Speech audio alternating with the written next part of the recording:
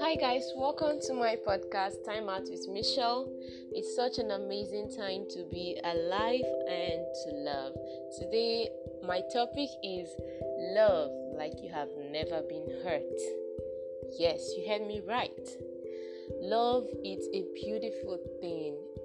It's so beautiful that February is seen and known worldwide as the month of love. And just recently, last week Sunday, the world celebrated love. And just like love is like a rose. It's beautiful, but it also comes with its thorns. And you cannot accept love without accepting grief. Love and grief are intimately related. You can't have one without the other. You do not grieve unless you love, and the risk of love involves the undeniability of grief. For you to love, you have to open up your mind to accept the grief, the sorrow, the trials that comes with it. And you also have to have a heart of forgiveness. There is no love without forgiveness. For forgiveness is the scent that love leaves on the heel that crushes it. Love is beautiful. You will get hurt while loving. But should that stop you from loving? A lot of us have stopped giving love genuinely because of the hurt that we've been through. Because of the many times that we have given love to the wrong person, the wrong people, and it wasn't appreciated. Be it love that exists between the two opposite sex, or love that exists in the family, or love that exists between friends. Most times, or one out of many times, we have all been betrayed by people that we love. But should that stop you from loving? Should that stop you from giving love? No.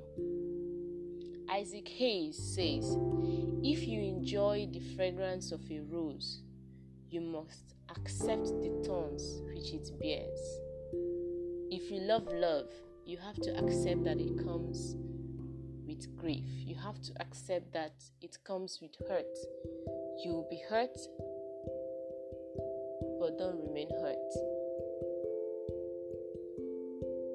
Just pick the lessons that comes from that particular love that was lost and move on. And don't deny the next person that you meet love just because of your past, just because of what has happened to you before. It's a good thing to love. It's a good thing to be loved. Even the Bible says that the greatest of all these is love. The greatest of all commandments is love. Love conquers all things. Love supersedes all emotions. So I indulge us today to give love like we have never been hurt. To give love like the little children that are just growing up that has not really known grief. Let us live in love and let love guide us.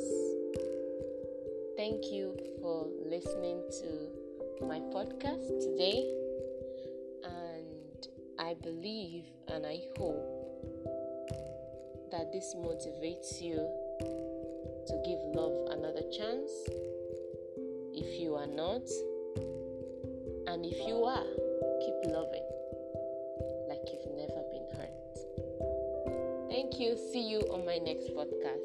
Bye.